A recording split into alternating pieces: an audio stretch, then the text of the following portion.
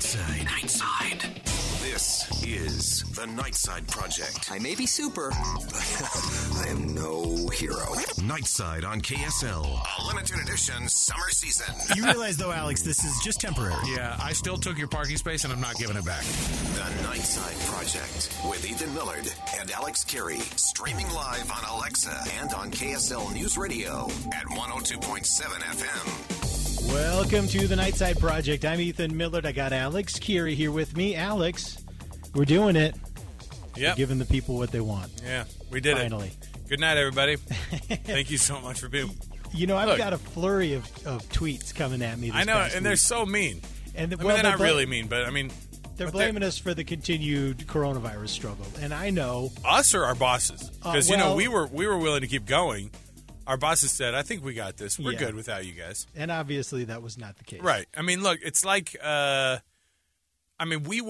bosses basically rolled in like George Bush with the Mission Accomplished banner, and they were like, hello, we have this thing figured out. So thank you so much, Nightside. Yep. We did it. See ya. And We're gonna stick with heavy jazz coverage probably well into October. Oh, boy, the dang Jazz. The Jazz stink. That went great. They They don't stink. No, but you know Come what? I think what we did find out though, and I refused to believe it. I was like, no, they're awesome. They just had bad luck in those last 3 games.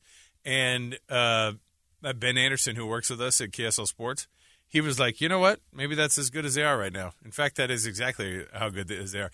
But the problem is that he did say if they had Boyan, they'd 100% Really? would have won in 5 games. So Really? yeah, I mean, it is what it is. Everybody Well, it's gets nice to- you get injuries and stuff like It's that. nice to see those some of the players really leaving it all out on the court. And that What, was like cool, all their right? tears? Your tears do nothing for me. How about a layup? Jeez. Hey, but I'm talking specifically about Donovan Mitchell. I know. mean, I am too. Who He got can the say ball a word stripped about at the that very guy? end. Well, Who can nobody. I get it. No, he did awesome. He's a sweet kid. do If you're hearing this podcast, it means that we are dead. And In our last will and testament. yeah, no. I just thought it'd be interesting that we come back. We finally do this. So, if you're hearing this podcast, it means that we went off the air. And yes, it only was 6 weeks ago or whatever it was. But yeah, here we are. I want to catch up with you though. We really haven't been chatting. You've been focused on your on Hey, sports. football. College And I've football been is starting up focused this weekend. I've really improved my game on Call of Duty. Oh, good. Which is a real focus of mine. I'm very proud. I love that. I love that. Seriously though, like on a professional standpoint, I love that you're like tweeting stuff out. You're like, look at these stock market gains, burp. Well, I'm I like, could this tweet out. guy. I could tweet out information about Call of Duty. I could do that. But I don't know what people Hey, want more. everybody. What do people want? You want Do to be people wanna safe in make money or- retirement, or Do people want to make money or do they want I to got play it. video games? It's fine. I got it. But I don't know what else. So to what do. have I been up to? What have you been up to? I'll start. We're having another child? We are having another kid. So the thing about, let me ask you this though, because we're having child number 6, and Awesome. you come from a family of large I children. do, but so do you. Yeah, And so no, I does- was the 6th and of so 6 does kids. Colin, Let right? me ask, kind of. My wife's they have 5 kids in her family. Pretty good. Yeah, but let me ask you this, because it's been embarrassing to reveal to people.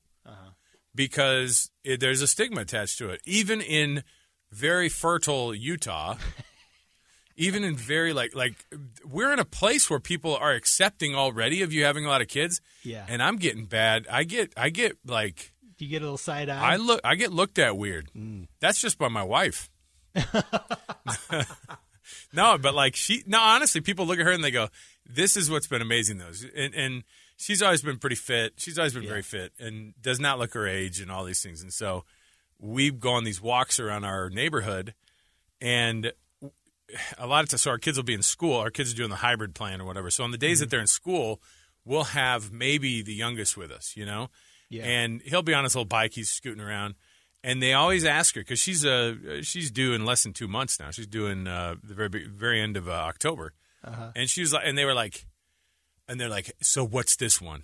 People always come to me, so what's this one? Oh, it's a girl. Oh, that's great. 1's fun, but 2 is just, You know, and I don't. At first, I would just like ignore it and be like, oh yeah.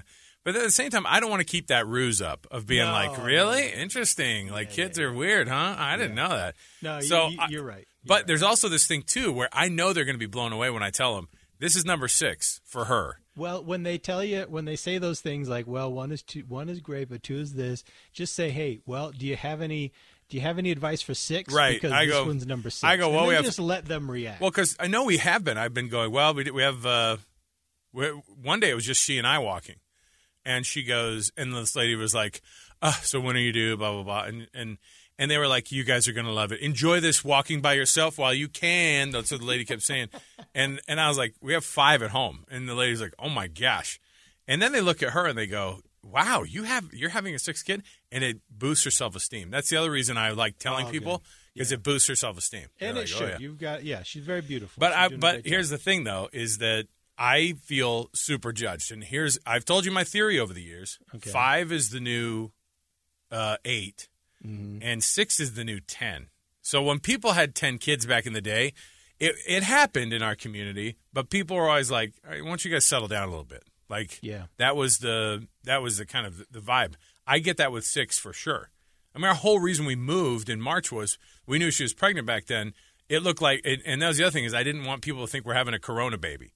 That we just got bored, and then we have a baby because of coronavirus. Let's have number 6. Right? No, this was planned in at the end of last year, and we're like, we're gonna have this baby come 2020 at the end of 2020, and so we better figure it out. And then the Rona hit, and then all bets are off. So. Well, there's always been something of a stigma, even back when I was growing up. I'm oldest of 7, and I've learned. This was never disclosed to me when I was a child because my parents are pretty private, and I don't know how do you talk about this with your kids. But there were times when people would try and talk to them about financially, how are you going to make this work? Because my mom's a teacher, my dad's an artist, and we've never been wealthy, and I can't think of anything more appropriate to bring up with someone than whether or not they're having too many kids, and certainly trying to introduce a financial aspect to it. I mean, there's two whammies in there where you don't want to talk about those things, but people for some reason feel like talking about it. You're right. Could there be anything more out of bounds and more not their business than this? No, it's like this year it would be, I want to hear your political views after you tell me how you guys are going to pay for this baby number 10. I know. It's like when people come up to you and they're like, what do you think about Trump? You're like, what? Who are you? What's your game here? What's your game? What are you trying to do? What are you trying to drag me into? You can't do it now. Everybody's like, no. There's something attached to it. It's just like that's why I avoid everything that has to do with it at all. And there was a weird thing that happened where sports suddenly got thrust into the politics. Yeah. And Scott and I were total fish out of water. I'm like, listen, we're doing this sports show. You know what that means? We never have to address politics. And then all the players were like, we're giving up on the season until you figure it out. And then we're like, and then we get on the air. We go on the air the night that Real Salt Lake canceled their match, like 5 minutes before that. And we're just trying to roll out with the, with the information of it. But at the same time, like, the NBA playoffs were in flux. So we didn't know if we were going to be having them still. And Scott's like, I think they should still play the playoffs. And people were like, how insensitive of you. And it's like, okay, we're supposed to have an opinion on a sports show. We're not going to do that anymore. Welcome back. There are sports. Then they went away for COVID reasons. Then they went away for other reasons, what we won't talk about. So we'll be back after this, traffic and weather. It'll last 6 weeks. Well, I was watching TV that night. I turned on the match, and I actually wound up watching the pregame. I was actually impressed with how well Brian Dunseth did. Oh, yeah. Because all of a sudden he had a half hour, an hour to fill. Yeah. And none of it was sports. It was all like social and political. Oh, yeah. It's like showing the picture 1,000 times of LAFC and Real together on the field and just keep showing it again. And I was impressed at how well he did, pivoting to it's these guys, that kind of thing. These guys, all of these sports folks have had to just be thrown into the fray, and it's just been so bad. I feel like, well, hold on a second though, and I've got no beef with any of the sports reporters out there. We know them, really good men and women. They do a very good job. But do you feel like they've been milking a little bit? Do you feel like sometimes their posts are getting a little sanctimonious? What, the players? Oh, you no, mean I'm talking the reporters. The reporters. I'm talking about the people that are covering the sports. Give me an example. About give me an example. Here's an example of a genre, okay? And I've seen this tweeted many, many times.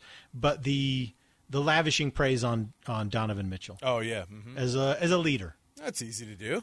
Social community leader. But yes. I just feel like they're kind of in the spotlight socially and politically, and they're a little bit milking it. I'm not talking about the players, because the players have their agenda. Right. And the players have a brand, too. Don't mess around. As soon as Donovan Mitchell, and this is not me being cynical either, Donovan Mitchell was like, hey, on my new shoe that was supposed to come out, when we release it, the first $90,000 are going to go to charity to pay for, I think it was to give James Blake's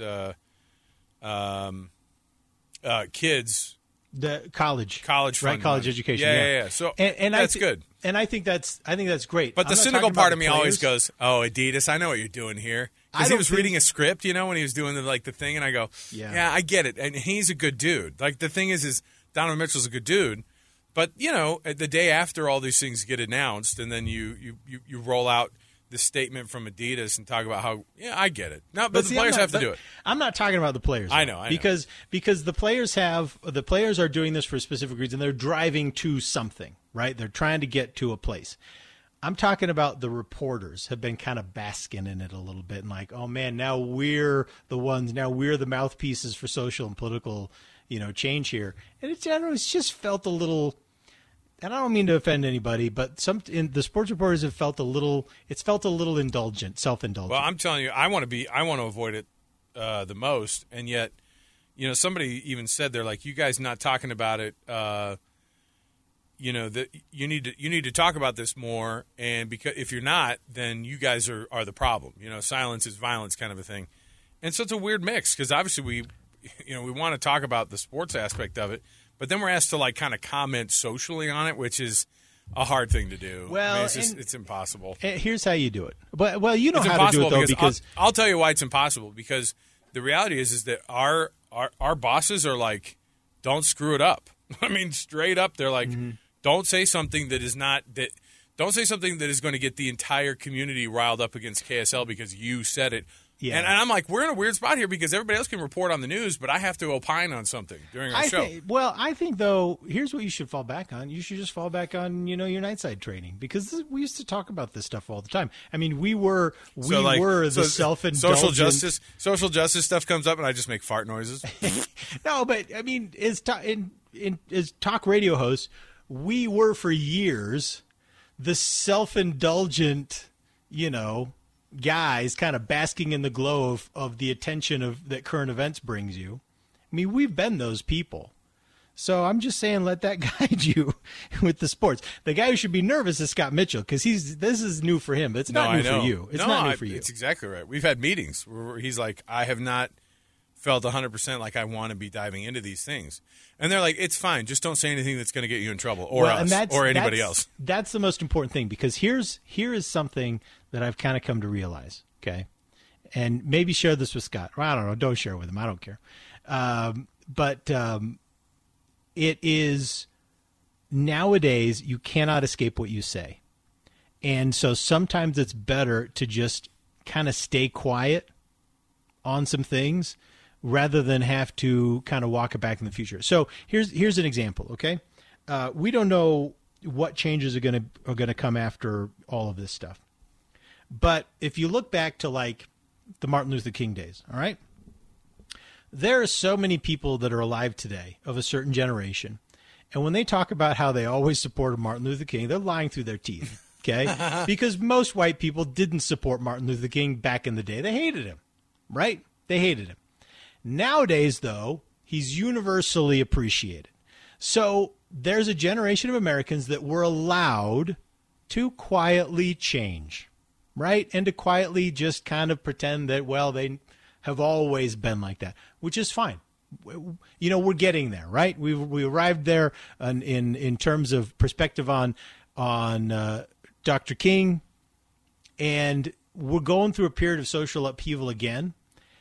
The thing is, though, is that we're not going to be able to just quietly pretend that we didn't say the things we said and we didn't support the things we supported. That's not available to us. It's available to our parents and our grandparents. They can just be glad that no one recorded what they said in 1969, right? At their houses. That's right. Yeah. But today... Or on their sports shows. That's right. Today, no such luck. Yep. It's going to follow you. And so it's really good advice to just be careful and try and learn as much as possible because the situations are going to change, the expectations are going to change, and our own individual perspectives are going to change. And we have to be able to work through that process.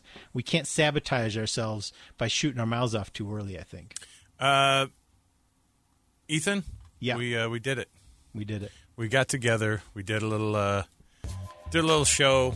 Got people back into it. Yeah. So look, we're going to start putting these back. We're going to do a few of these a week now, right? Is that what we decided? Man, yeah, absolutely. But not tomorrow. I think I think it was Since AJ we Party. could do it tomorrow. I I'm think just AJ teasing. Party tweeted us and just said, "Look, how hard is it?" I think they're talking to Not you. hard. How hard is it? Set a date, set a couple times a week aside, and do some episodes, would you? What's it going to cost you? My thing is, I'm in front of a board most of the afternoon every day. Yeah. No, this I is just just I have to another squeeze it. task. I have to squeeze it in between show prep and going to get drinks. You know, go down to the free soda machine. Ethan, we'll be back again for another Nightside Project in the near future. So for Ethan, I'm Alex. We'll see you next time, everybody.